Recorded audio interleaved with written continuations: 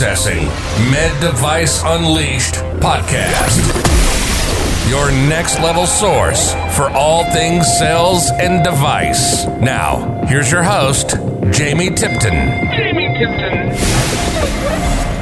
Hello, people. In this episode of Med Device Unleashed, we talk with Matt Dixon, who's the co-author on multiple books, including The Challenger Sale, The Challenger Customer, and The Effortless Experience. The Challenger Sale has over 500,000 copies sold and is a New York Times and international bestseller. This book changed my thought process completely and taught me not just to build great relationships, but how to effectively challenge my customers and deliver unprecedented value simultaneously. This conversation was nothing short of spectacular, so let's get to it. Here he is, Matt Dixon. Matt Dixon is here with us, Medical Device Unleashed. Matt, thanks for joining us. Hey, Jamie, it's great to be here with you. I hope you're staying safe and sane out there. Yeah, you too. And I'll tell you, I know we've been going back and forth, trying to find a good time for you to get on the podcast. And I appreciate your time again. And I will tell you that here on Med Device Unleashed, we love sales. And there's no better man to have on the podcast than Matt Dixon, the author of The Challenger Sale. I mean, this book, just going on a quick tangent, it changed the way I spoke to customers, thought about my business. It changed my interactions on a daily basis and really kind of propelled my career forward in sales. And really, honestly, it helped me develop a passion for sales. So I appreciate you coming out with the book. Yeah, no, absolutely. That's why I do this stuff. It's very powerful to hear folks like yourself say that it's helped them to sell more effectively and to deliver more customer value. So that means a lot. That's what gets me out of bed in the morning. So thank you. No problem. I wanted to ask right away, because I know all the listeners are going to want to kind of get a small backstory on it. And also, I re-listened to the entire thing almost twice now during this COVID period. It never hurts to brush up on The Challenger Sale. I mean, you won't find a book that it came out in 2011, right, Matt? That's right. The book came out in 11. We started the research. Really, if I go back to the earliest period, there were some kind of early findings in a study we did in 2007 that kind of teed up what became the original Challenger study, which we launched in 2008. We kind of ran it over 2008, 2009. So it was really right in the teeth of the downturn, or the last downturn that we all experienced. And then we published the book a couple years later in 2011. The idea of the Challenger Sale just makes a ton of sense. How did this idea develop? Did some people come to you? Did they want the research in 08, 09? How did this idea kind of come to fruition?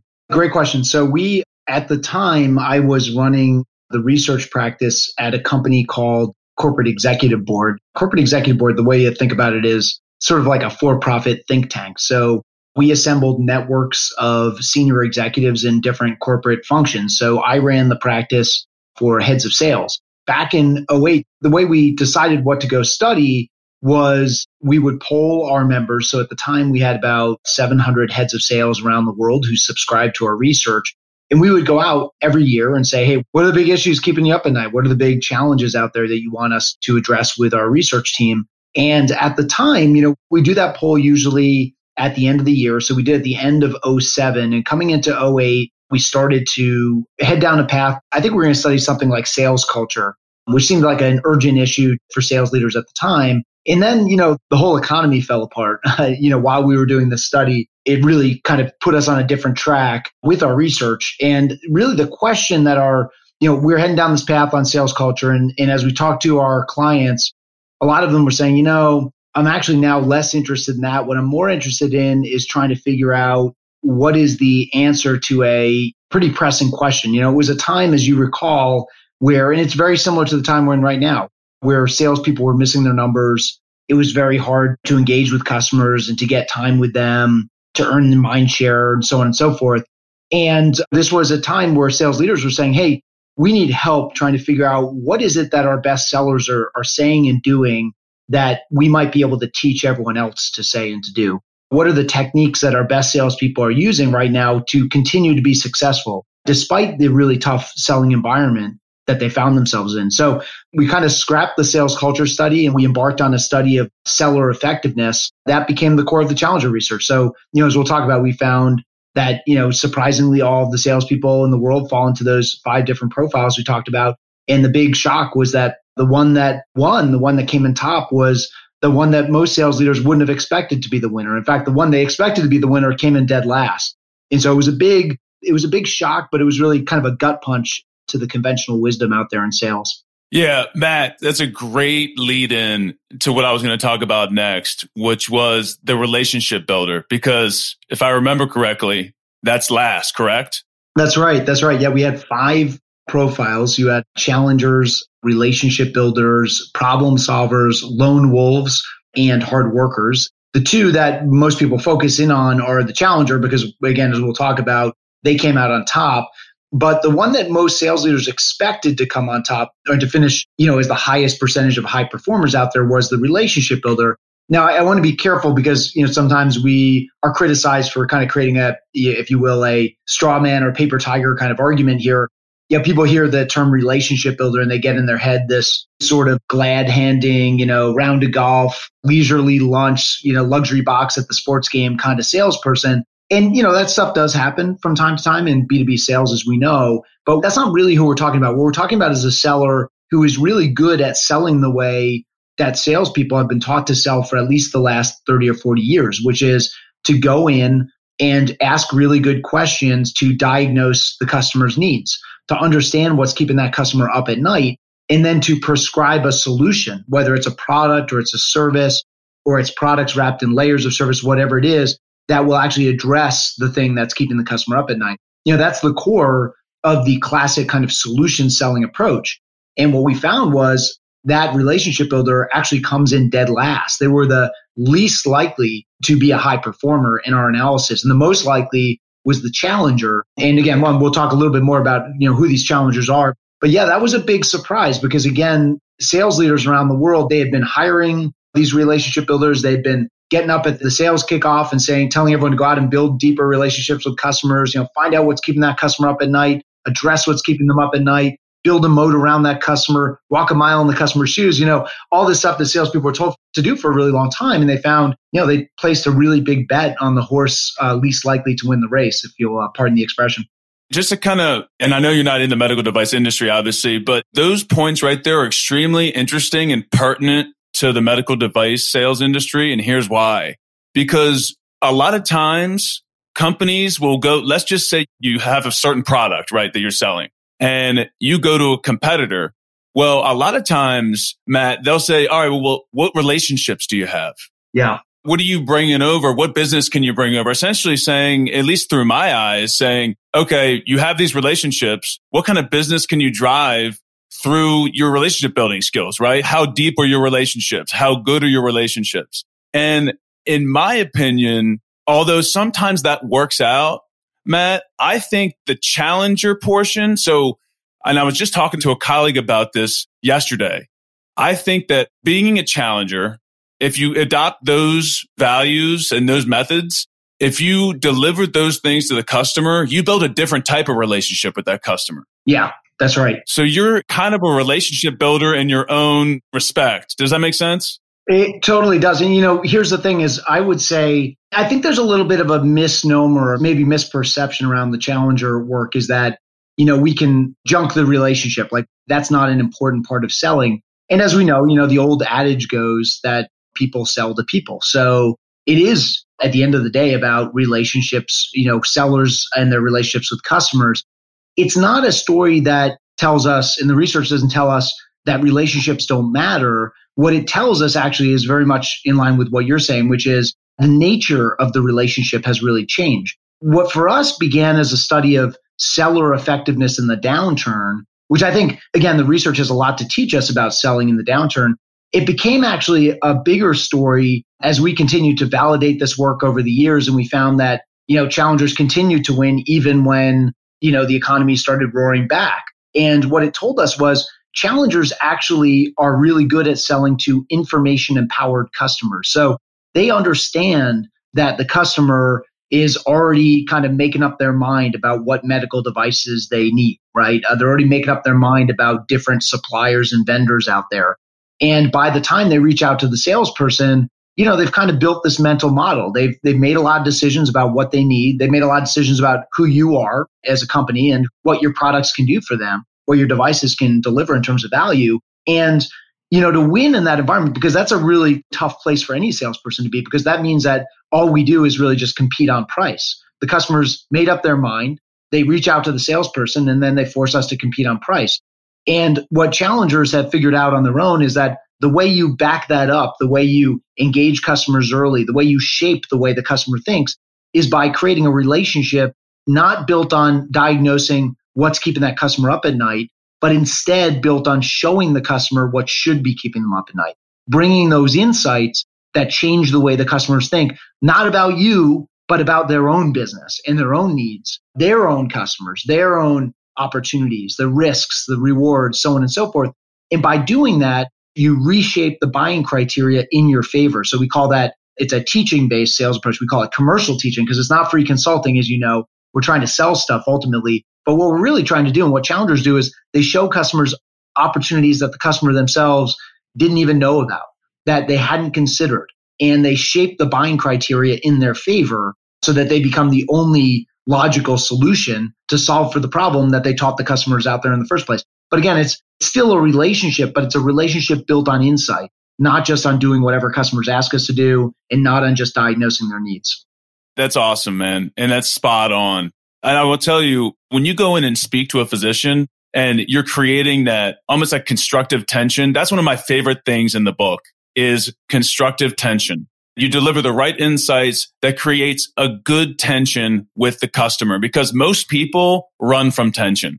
Most sales reps, they don't want it. They're uncomfortable with it. They think the sale's going south. As soon as there's a little bit of tension in the room, they try and diffuse the situation. When in fact, if you just create the tension, sit back and listen to what the customer says, you go a million more miles than you thought you could ever go with the customer. Yeah. The value is just through the roof because now you're talking about something that he or she, maybe it keeps them up, but you're teaching them something about their business they didn't know, which is uncomfortable to them, but at the same time intriguing. And so you go to a new level, so to speak, with the customer, I think, learn how to create constructive tension and something I still work on today. It's hard, it doesn't come naturally, I think, to a lot of people, especially to those relationship builder salespeople who, they're looking for the customer to agree with them. They're not looking for the customer to disagree with them. But if you do this right, you are going to create disagreement. You're going to create those moments that, as you describe them, they are moments of constructive tension. It's positive. It's not about, being a jerk or being rude and obnoxious. It's about bringing up ideas that the customer hadn't considered before and that they're probably going to reject out of hand. And they might wave away and say, well, no, that's not really relevant to me. That's not really relevant to my practice or to my business or to my department in the hospital or whatever the buyer's mindset is. And engaging in that and getting them to effectively to blink or to do a double take, to lean forward. That's the moment that challengers live for, because what they know is it's in that moment that the customer is intellectually engaged in the conversation. If the customer is simply agreeing with everything you say, they're probably not listening very carefully. Or as you may know, we wrote a follow-up book called The Challenger Customer, and it may actually be that you're selling to the wrong person because we know that there are different buyer types, just like there are different seller types.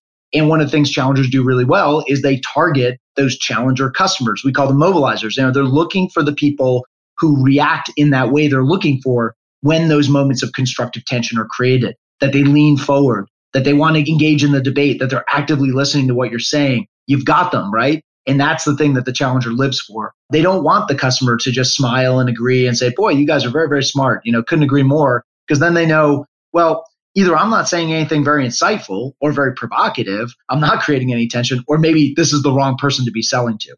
In the challenger, it's particularly in medical device sales, right? Med Device Unleashed, this is the industry we are primarily focused on, is that when you're dealing with kind of delivering value and almost delivering the right insights and they're leaning in, so to speak. So you're saying the challenger lives for that lean in moment.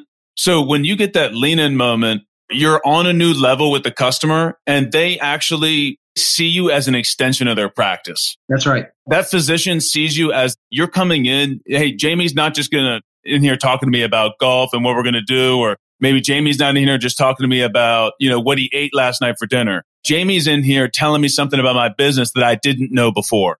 And that's going to help me, whatever it is, make money, get new patients, help my ambulatory surgery center out that needs more surgeries, or I'm looking for partners. Or, there's a million different facets in the healthcare industry that, frankly, if you're selling to healthcare professionals like we are, you need to understand a lot of those facets, those ins and outs, and develop your own insights. Yeah, you're totally right. And it's really well put. I mean, there's a term, as you know, in sales called, the trusted advisor. And I think in many respects, that's really kind of what we're talking about. The challenger really does become that trusted advisor to the customer, right? They're seen as an extension of their team. They're seen as a trusted voice and a trusted consultant or person who's offering value on their business, right? Not just a nice person to talk to or to catch up with over a round of golf or, talk about the game last night. That stuff is all nice, of course, but they see this person as delivering unique value. One of the things we find, as I mentioned before, you look at customer buying behavior, and it's really changed dramatically over the last 10 or 20 years. With so much information available online about our companies and about our products and services, there's so much that customers can learn before they ever meet with the salesperson. And as I mentioned before, our research shows that the average customer is almost 60% of the way through their buying journey before they ever reach out and talk to a seller. And they've made up their mind about almost everything. But those salespeople who can bring that insight to the customer calls them first before they make up their mind, before they do any research. They say, you know what? I'm going to call Jamie because every time I sit down with him, he brings a unique perspective about how I need to run my business, how I need to run my practice or my department, and what it means for me, what it means for my patients, what it means for my employees, et cetera. And it's powerful. And it always opens my eyes to other opportunities that maybe I'm not thinking about before. So yeah, I'm going to go do a lot of research. If you're a big company, you might even throw together an RFP and run that process. But I'm going to talk to Jamie first because he's always got a point of view and I always learn something. That's the currency of the relationship today. One of the things we found in the data was challengers actually are also very good relationship builders. They major in challenging, but they minor in relationship building. So what it tells us is that challengers use the relationship as a means to an end. They don't use the relationship as an end unto itself. They know, look, if the customer doesn't like them, they're not going to even get in the front door, right? They're not going to get any time with that customer. You got to be likable. You got to be generous. You got to, sometimes you have to do what the customer asks you to do. But they also understand that the currency of the relationship today is built on insight. And it's only those customers or those salespeople who can deliver insight that create those truly long-lasting relationships with customers, relationships where the customer calls you before they move a muscle, relationships where the customer gives you an opportunity to shape the RFP before it comes out, relationships where they want to connect with you because you're going to bring something of value and you're going to bring insight that they don't have access to every time you meet. That's the kind of relationship we're talking about today. And I think the doctors as well, to your point, they're going to come to you first. They're also going to talk to their colleagues, right? The people they graduated with, the other physicians and the other staff they may work with in the surgery centers who know people. And, your network grows inherently through this because you become their trusted advisor, their challenger. I mean, they probably think of you as an advisor, right? To some degree. You can gain a lot through challenging them, right? With your relationship and obviously selling more products, but I think you get other opportunities down the road with other potential customers because the word gets out. The word gets out, right. Yeah, you create a brand for yourself in the market. So when they're playing golf with other practitioners and other folks in the same field, boy, have you met with Jamie? Because he's got some interesting perspective on, X, Y, or Z topic. You should make some time for him. So you create that brand in the marketplace. The other thing, there's a old adage in sales, another one, which is, you get delegated down to the person you sound like.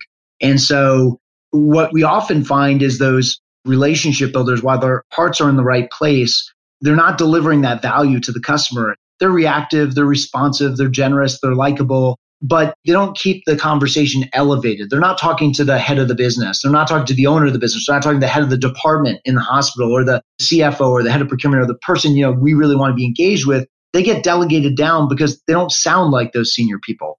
And so, if all you're doing is coming in and asking open-ended questions and talking about features and benefits or feeds and speeds and, saying yes whenever the customer asks you to jump, that's not really a senior level relationship. It's not a relationship built on true business insight. It's certainly not a trusted advisor relationship that a senior leader wants to have.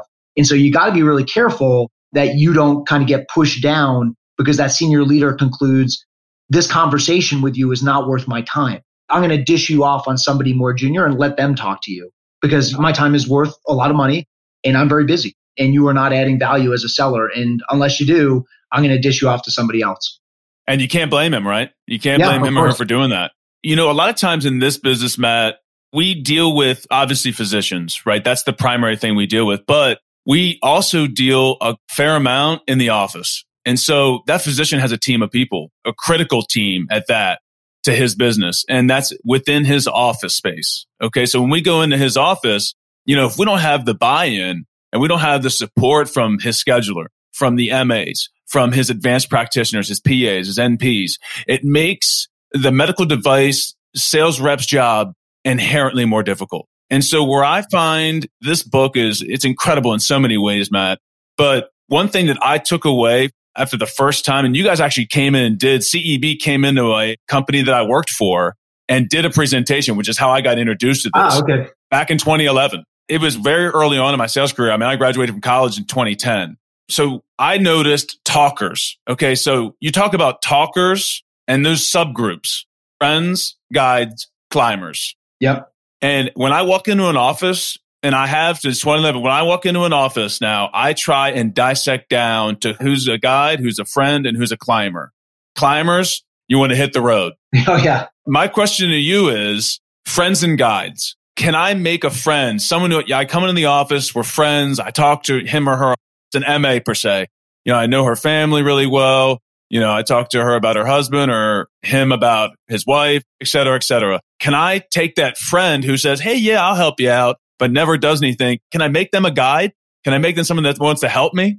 Yeah, it's an interesting question. The one thing we find is, mobilizers versus talkers. So those are the two, just to recap a little bit for the listeners. I think, folks, we've been talking about the Challenger research, which was a study of salespeople. And we found those 5 types of reps that I mentioned before. A couple of years later, I think one of the shortcomings of the Challenger sale is that it's kind of, you get down to it, it's really about a great first sales meeting. But there's a lot that happens after that first sales meeting to get to the signed deal, right? To actually sell something. In many respects, that's where the hard work of selling really happens. And a lot of that hard work comes down to making sure you are engaging the right people and you're helping that team build consensus, right? Because that senior decision maker is probably not going to go and sign on the dotted line with you without getting, the office coordinator and the MA and the other folks in the department or in the office to agree. They're going to seek everyone's opinion and they're going to want to build consensus. And the key is, and what we found in this following research is that challengers, part of the reason they're really successful, not beyond the first sales meeting, but the reason they actually ultimately sell more is not just because they engage with insight and they build constructive tension, they do all those things early on, but that they actually are really good at doing what you are talking about, which is identifying who is the person I should be selling to. So, I may have a lot of people in this office, but who's the person I want to hitch my wagon to? And at the highest level, we actually found 7 different customer profiles. They kind of break into 3 big buckets. You got mobilizers. These are actually the folks you want to talk to. You've got go-getters, teachers, and skeptics in that category. And then on the talker category, those are the folks you don't want to be selling to, the friends, the guides, and the climbers. And then there's a third category called blockers. And, blockers we all know these folks. These are the folks you call up or you kind of go visit them in the office and they say, yep, no, call me next year, not interested. We just went through a major upgrade of our equipment, or we just, signed a long-term contract with this one of your competitors or what have you. We got a big reorg going on. We're too busy. You can't bother us right now. Take your stuff, put it back in your bag and call us some other time. But if we look at those, obviously what we find is challengers sell to mobilizers. They basically look for people like them. They're looking for people who are skeptical, who are motivated by ideas, who can get things done. That's your go-getters, your teachers, and your skeptics. But when you talk about those talkers, so those talkers, you've got friends, guides, and climbers. And the climbers, you mentioned, you're doing exactly the right thing, which is, when you find the climber, to be clear, that's the WIFM person. What's in it for me? They're on board with helping you out as long as it means, a promotion for them or increase in their importance in the office or their fiefdom gets bigger or whatever it is. And the problem with those folks, obviously, is if you know they're a climber, then all their colleagues also know they're a climber, and they basically know that you're only in it for yourself. And nobody likes climbers. So you're right. You got to run, don't walk in the other direction. Don't associate yourself with that climber. But the 2 other ones are interesting in that talker category. You've got your guides and your friends. The friend is who they sound like. They're friendly and generous with their time, always willing to let the meeting go a little long, call you when they're in town, even though if they're not in your area, but they'll call you up just to check in. They'll want to go grab a drink at the industry conference because they know you're there and they just want to catch up and reconnect and compare notes. Your guides are a little bit different. They're all about dishing the dirt with the salesperson. So they're really good at telling you, hey, yeah, there's 25 people in this office, but the people you really need to get on board if you want to sell this solution to our practice is like this person, that person. Here's why. By the way, don't talk to that person because he doesn't know it, but he's going to get fired next week. They kind of overshare in some ways. And sometimes that makes us a little bit uncomfortable, right? We wish we didn't know that. But it's a really good question. I would tell you that at the end of the day, there's actually nothing wrong with engaging friends and guides. They can provide a lot of information that can be very valuable to you as a salesperson. The problem with those folks is you don't want to have them be your key stakeholder. You don't want to have them be your, if you will, your champion, the person who's going to drive the deal across the finish line. Ultimately, when the conference door gets closed and you're not in there for the debate and everyone's voicing different opinions about your device and your solution, who is the person you're going to hitch your wagon to? And what challengers have figured out is you need a challenger on the customer side to go and get the job done for you. And those guides and those friends, they can be really great. They're nice people. They give you great information that you can use to really craft your pitch and put the best offer on the table, but they're not going to stick their necks out when the group starts to disagree. And those groups will always disagree and default to those lowest common denominator positions. Like, let's not change suppliers. Let's not buy this expensive device. Let's just use what we use currently. Let's stay the course. Let's save money. Let's not rock the boat. Let's avoid disruption. That's what those people do. And your friends and your guides are not going to disagree with the group. They're just going to sip their coffee and then they'll come back and call you up and say, hey, Jamie, I'm really sorry, but the group couldn't come to an agreement. All they could agree on is like, not right now, which is not what you want to hear. Right. You need that mobilizer to be your proxy on the customer side.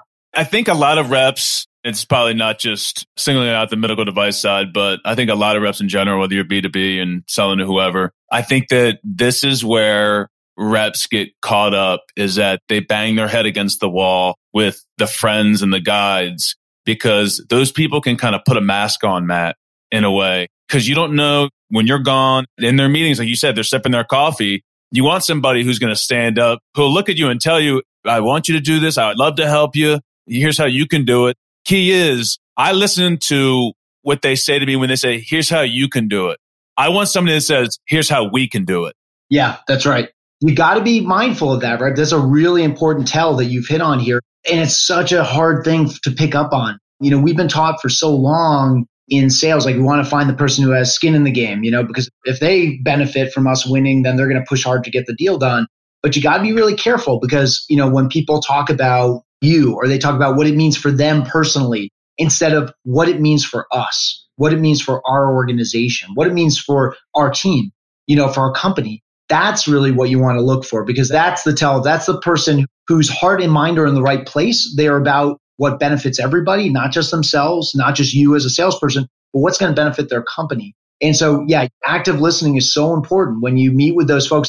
And I think you can probably test this, Jamie, but the more practice you get doing it, I suspect you're really good right now at walking in that practice, even a practice you've never met with before. And within a couple of meetings, a couple of handshake, quick conversations of pegging exactly who everybody is and what profile they fall into. It can drive you crazy though, Matt. In the beginning, when you first get started with the Challenger, wonderful concept, but it's also like you go in and you kind of overthink. Yeah. I remember going in the offices and I'm overthinking. I'm like talking to Becky, the MA, sitting down. I'm like, and I leave and I'm like, she's a climber. She's got to be a climber. You try to over strategize and you figure it out eventually, right? But it's so effective, especially when I'm talking about the medical device sales role and the consensus selling we do now. I mean, there's always been some consensus. It's only gotten more intensified as we've gotten deeper since I've been in sales, at least since 2011. I mean, everybody's buying. I'm talking about, the C-suite's one thing, right? If you're going in to talk to a hospital CEO, of course, they're going to get buy-in from the CFO, the COO, maybe the OR manager, the OR director, all those people. And it's that much harder and that much more strategic to have to push a product through. I mean, I don't care if you're selling a piece of paper to them or a high-priced, C-arm for imaging. The sooner that you embrace the fact that you're going to have to get in there and get your hands dirty, not just with one, maybe with 6 people, and say, okay, I've got to figure this game out. Because if I don't, this deal's stuck. It's stuck and it's not going to move forward. That's right. We call that the solutions graveyard when, it's where good ideas and good insights and good solutions, good first meetings kind of go to die. You got to work it. You have to make those connections. You have to understand the lay of the land in terms of the different stakeholder types. You've also got to, one of the other things we talk about in the book, Jamie, you may remember this, but the truth is like our customers, they don't ever train their employees on how to buy stuff, right? There's no class they go to where they learn how to buy medical devices. They may learn some of those skills and learn how that works over time through just job experience. But the truth is that if you're talking about like a really expensive device or solution, these people may only buy it once in their career. And so they don't have a lot of experience. They don't know nearly as much about buying this stuff as you do as a salesperson. And there's this old concept in sales that, we've got to go and find our coach in the customer organization. What that suggests is you've got to find the customer who can coach you on how to sell to their company, how to sell to their hospital, how to sell to their practice. But what it misses is that, again, customers don't know how to buy. And so we find is that best sellers, challengers, they don't look for that person to coach them on how to sell to the customer organization. Instead, they coach the customer on how to buy. And so they're not just finding that mobilizer, and they're really good at understanding, okay, this person's a blocker, this person's a talker, that person's a mobilizer, but they're also really good at equipping that person with the insight they have about how to buy the solution. Okay, here are the people we're going to need to engage. We're going to want to pull the IT director in at this point. We might as well get legal and procurement in here right now because it'll help things move faster later. Let's try to get a group of practitioners in your department together so we can do a pilot and test and make sure we got everything lined up for the training on the new equipment, whatever it is. But you are in a much better position to advise that customer to teach them how to buy your solution. Actually, one of the things we found in the research is a little bit buried in the challenger sale, but one of the things we found is that leading suppliers and leading salespeople help the customer see the supplier as easy to buy from. You're easy to do business with. And part of that comes from the fact that you don't put the work on the customer to figure this out, how to buy your complex and expensive solution. You help them out. You guide them along the way. And these overwhelmed customers, they're not going to go and figure it out. They're not going to put a lot of effort into figuring it out. But it's those sellers who can prescribe and guide for the customer how to buy their solution who do a lot better. And that turns out to be very much a challenger behavior. And it makes all the difference. I'm listening to you talk, and I know that listeners are probably thinking the same thing too. I mean, I want to get out there and try and sell something right now. Yeah. I want to get off this podcast and go out in the field. I mean, this gets me very hyped up. And I'll tell you, this challenger sale mentality, and it is a mentality, it's pretty wild to me. And we kind of touched on it way in the beginning, that a book that came out in 2011, we're looking at this thing in 2020, and it's so pertinent. Yeah. It's so pertinent, and it makes so much sense to employ these tactics and these strategies. It's the only way to win in this environment. Yeah, I found challengers, there was obviously a big kind of burst of interest when it first came out, which was right at sort of as we were coming out of the downturn, but still not at, 2011, still in many industries, still a tough sales environment because the financial crisis had lasting effects for many years. But I'm finding a big kind of resurgence of interest now that we're in this pandemic environment because it's very similar. It's different in some respects, and arguably it's deeper. It's more painfully felt by a lot of our customers, but it has a lot of similar attributes to what we went through before. I would say that there's a lot that can be taken away from Challenger about how to change that dialogue. Because, again, we're in an environment where most sellers are, they're fighting for mind share. They're trying to get in with that customer. These customers are heads down, right? They're busy. Think about a lot of these customers in many places. This is just starting to change now, but with like non-elective procedures not taking place for a long time, right? It's only emergency and kind of critical care type of work that's happening. That's led to people letting office staff go or furloughing some of their employees. It's meant that it's harder to just find time with those doctors, to find time with those department heads and those practitioners in the practice. And not only that, but the conversion rates are lower, right? People are very risk averse right now. Cash is king, and people aren't going to go and spend money.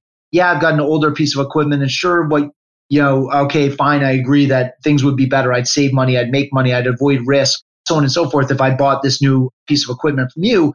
But cash is king, and I don't know when this thing's going to be over. And so in that environment, what we find is challengers do well selling solutions to information-empowered customers all the time. Where they really perform well is when things are really, really tough like they are right now and like they were back in 08, 09, 2010. Matt, I got a question for you. This is very random, but I want to ask you. Yeah. Have you been in sales before? Have you been in like a major sales role and carried the bag, or what's your career history? Yeah, I'm on a lot of sales calls, but I'm not a salesperson. I've actually never been a salesperson. I've never run a sales team, never carried a bag. And, I think in some ways that's kind of what makes Challenger and some of the other work unique is that there's so much written about sales. There are just thousands or millions of books and articles out there about sales effectiveness and how to up your game. And almost all of those, with a few exceptions, I think, all come from the perspective of the individual writing the book or the individual writing the article, right? It's, hey, in my 30 years of being a high performing salesperson, here's my recipe for success. Here's how you execute a complex sale. That can be valuable insight. There's nothing wrong with that, but it's a sample size of one, right? It's one person's approach. Those are books and articles written by sales experts and people who've carried a bag, people who've led sales organizations, people who've done sales. I'm not a seller. I've never been a salesperson, but I'm a researcher. And so we came at this question of sales high performance from a very different posture, which is we brought data to bear to test some of the assumptions that, candidly, nobody in sales for a really long time stopped to ask whether they were still true, and so we brought a different, more of a research lens on sales. And I think doing so really opened a lot of people's eyes and did test some of the assumptions. Some of them are right, but a lot of them turns out are wrong or no longer true, I should say, is probably the best way to put it. And again, that's not to put down folks who are writing from the point of view of personal experience or personal opinion. There's a place for that. But I think in sales, just like in any other functional area, we've got to go out and we've got to be clear-eyed about our assumptions and about the way we do things, test those things with data. And if the data doesn't bear it out, we should be open to changing what we're doing. That's very much what we found in both the Challenger and the Challenger customer. So yeah, no, it's not from a personal experience perspective, me opining about sales, but much more from a research and database perspective. And for me too, that's perfect because that's refreshing to some degree, because when you really look at the data behind, and you've spoken to it this entire conversation, but I think, didn't you guys interview over 500,000 high performing sales reps? So the original book was actually written on a sample of 6,000 sellers. So it was a big sample, but it wasn't as big as the one we actually ended up accumulating over the years. So what happened was, we wrote the book and then there was this huge, wave of interest in Challenger. And so we had a lot of companies reach out to us and say, hey, I'd like to do this assessment of my sellers, of my sales force. So I know, how many relationship builders I have, who are my challengers, so on and so forth. And so we collected data on hundreds and hundreds of thousands of sellers over the years. And when we left, that was around where we were. I think it was probably closer to like 750,000 sellers. I think maybe even close to 1 million today. Wow. There's a company out there called Challenger Inc. They actually continue to run this assessment. They do Challenger training and things like that. And so I think they continue to collect the data and to test and to validate. And, that's allowed them to now start to look at, how do these things play out in different industries? Are there differences at the margins in what percentage of challengers we find, for instance, in med devices versus in financial services or manufacturing or chemicals in other industries? How does this play out in different geographies? Because being a challenger is different in North America than it would be in Asia or in Europe, for instance. And so it's allowed us to get to a much deeper view around how this actually plays out. And it led to follow-on research like the Challenger customer as well. So in addition to the Challenger customer, is there any future projects that you have in mind? I know that you're with Tether now, and I want you to talk about Tether here in a few, but talk to us about any kind of projects you might have going on or, what you're into now. Yeah, sure. So I work at Tether, which is an AI and machine learning company in Austin, Texas. And basically at the highest level, what we do is we take unstructured data and we surface insight from those data sources. So for instance, we work with companies, companies will send us all their call recordings from their call center, and we will help them transcribe and use machine learning to understand the kind of experience they're delivering to their customers. What do customers like and dislike? What are the things they're getting to buy or to churn out? What are the things that agents and frontline employees are doing to engage customers in a positive or negative way? That's kind of what we're doing. We do that with email exchanges, with text interactions, case data, so on and so forth. One of the things we're working on now is actually to look at unstructured data as it pertains to sales. If we think about it for a moment, we are in maybe a truly unique moment in time in the world of professional sales. There's always been this mystery out there in sales, which is what really happens inside the customer's office. We've got insight, we've got hypotheses, we've got research out there, but what are my high performers saying and doing in the customer's office that makes them so successful? When they're presenting to the buying committee, what does that sound like? And it's always been really hard, if not impossible, to find that out. Yes, a sales manager can do a ride along once in a while with their sellers and go be a fly on the wall. But a lot of that stuff happened in the customer's office. It happened in the medical office or in the hospital, and it was out of sight, out of mind.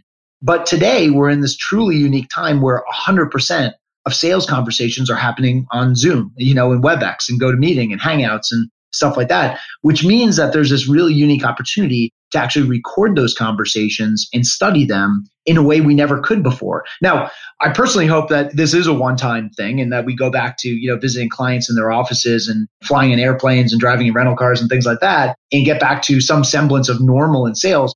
But I think there is a really powerful opportunity right now to study sales in a very unique way because, back when we wrote Challenger, that was a study. As I said, we wrote the book on a sample of 6,000 sellers and we used surveys to evaluate those salespeople. We did a lot of interviews. It was really labor intensive and very manual. Think about that. Fast forward to today where we have the ability to record on virtual platforms like Zoom. We can transcribe, turn those recordings into text, and then we can use machine learning to understand what's going on and to do it across not 6,000 salespeople, but millions of sales conversations. So it allows us to then go test, hey, what does it really sound like when somebody creates constructive tension? How does the customer respond? What are some of those verbal tells that tell you whether you've got a mobilizer, a talker, or a blocker that you're engaged with? All these kinds of things that we've got good data and good research on, but there's an opportunity, I think, now to really put some teeth to it by studying sales in this very kind of unique way using sales conversations. So that's something that we are working on right now. We've got a project underway. And so I don't know when it'll be over and I don't know what the results will be, but we're pretty excited about it. Listen, that's some high level stuff right there, Matt. My mind's blown. And you are right, though. I mean, it is crazy what today you can do. And like you said, hopefully we don't, have to do Zoom calls forever. And I do personally think that there are going to be more Zoom meetings naturally, even when we go back to some normalcy here. In the US, I think that people are now kind of maybe exposed to Zoom and some of these other platforms more, and that they might have enjoyed and thought that they got a little more out of them than they thought they could prior to using them. So I think that you could see some more Zoom stuff down the road and some online platforms. But it's exciting to hear from you. And I can tell you're extremely passionate about this stuff. But I'll tell you, Matt, you're phenomenal at what you do, but I feel like you could have been a director of sales somewhere. I'm not going to lie. I think you might have missed your second calling, man. Maybe. I have a tremendous amount of respect for people who do carry a bag and who do that for a living. And obviously, one of my favorite things is spending time with salespeople and sales leaders and sales teams just to hear their stories. And this has been really valuable for me too, because it's great to hear, how you think about how this research applies in the field of medical device sales. And so that gives me examples and vernacular and things like that, just really enriches my own understanding of how this stuff actually plays out in real life. I wanted to ask before we go, we're running out of time, but I wanted to ask this because I think this would get a lot of benefit to the listeners. I'm a sales rep, okay? And I feel like I'm not really challenging my customer. And I haven't read the Challenger sale, and I plan on reading it. What's some advice, Matt?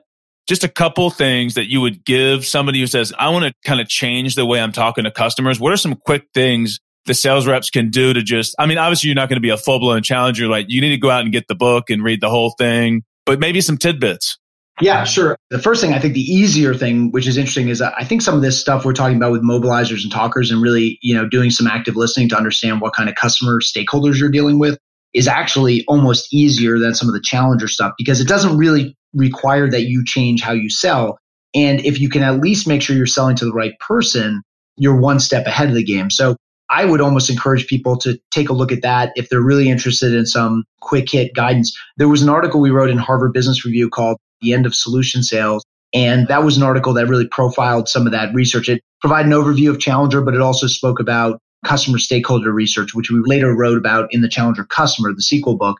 But that's a really quick read. It'll give you a good roadmap for finding your mobilizers, your talkers, your blockers, and giving you a little bit of guidance about how to engage those folks. You can put that stuff to work right away. One of the things you got to keep in mind, though, is that mobilizers, they mobilize for insights. They mobilize for ideas. They don't mobilize for you or your product. They mobilize because you've said something of value. So you can't sidestep the challenger part of the story. But what I tell you is, when you're thinking about that question of like, hey, I feel like I'm not challenging my customers, here's something to ask yourself. Rather than walking into your customer's office and sitting down with them and closing the door or being on a Zoom, we are today, and saying, hey, so I'm so-and-so with this company and just want to understand, what's keeping you up at night these days? Which is, again, that's the way almost every seller leads, or some version of that question. That's the way we lead our sales conversation after the small talk, after some quick introductions. And hey, just like to learn a little bit more about you guys and what you're working on, what's important, what's keeping you up at night. Instead of doing that, try leading the conversation with a hypothesis. So don't ask the customer what's keeping them up at night, but share with them what you think might be keeping them up at night. So we call that a warmer, as you remember in the challenger sale. So talk to them about, the other medical practices that you're talking to in the same practice area, in the same field. Talk to them about the other hospitals you're selling to. Talk to them about the other hospital CFOs or CEOs you're talking to. Here are the kind of things they're working on right now. Am I in the right ballpark? How does that sound? Because what you'll find is it creates a different dynamic right away. The customer's thinking, at least you didn't ask me what's keeping me up at night, because I hate that, because you put the job of selling on my plate. But, you did a little bit of homework. You were thoughtful. You didn't get it 100% right. The goal is not to be 100% right or to be clairvoyant, but you're taking a stab at it. The second thing is to ask yourself, what are the things that your best customers know about your products and services, the things that they know about their business? Or what is the thing that you know about the way these practices should be doing business, the way they should be running themselves, the kinds of needs that they should be addressing that that you wish they knew? And how can you share that in a way that helps the customer think differently about their own opportunities? We call that the reframe moment. So, those two are things that I really encourage people to think about, is just avoid that temptation to put the job of selling on the customer's plate and ask them what's keeping them up at night. Put a hypothesis on the table. And then think about, boy, what's the idea I wish these guys valued? What's the thing I wish they saw? Because if they appreciated that, they would see us as by far the best choice for their practice or for their hospital. And ask yourself that question. That's your reframe. And so those things you can do, like you said, it's not going to turn you into a challenger overnight, but you'll find it'll change the feel in a positive way for your sales conversations. Matt, that's exactly what the listeners are looking for. It's what I was looking for. This conversation has been out of control. Awesome. This is the kind of stuff that honestly, I get up and I just love sales. I mean, it's what I do for a living, obviously, but I'm extremely passionate about it. And your book, I talked to a couple people before getting on, and multiple times your book has been referenced as literally the Bible of medical device sales. Oh, wow. That's pretty humble. That's what we're working with here. So it's really awesome to have you on. Your insights are incredible. It's just been a pleasure. And I know the listeners are going to get a ton out of this, man. So I really appreciate you coming on and spending some time with us at Med Device Unleashed. Is there anything you want to tell the audience as far as where they can contact you, where they can find you or anything like that? I'd encourage everyone to connect with me on LinkedIn. On LinkedIn, I'm pretty active there. Shoot me an invite. Tell me you heard the podcast and what you thought. And let's stay connected. Let's keep the dialogue going. And then if you want to learn more about Tether, we're at tether.com. That's TETHR.com. That's the AI and machine learning company where I am right now. So you can check us out there. Reach out if you're interested in this sales research project that we're running. I'd be happy to fill you in. Awesome, Matt. Take care of yourself. We'll talk to you soon, sir. Okay. Take care, Jimmy. Thank you.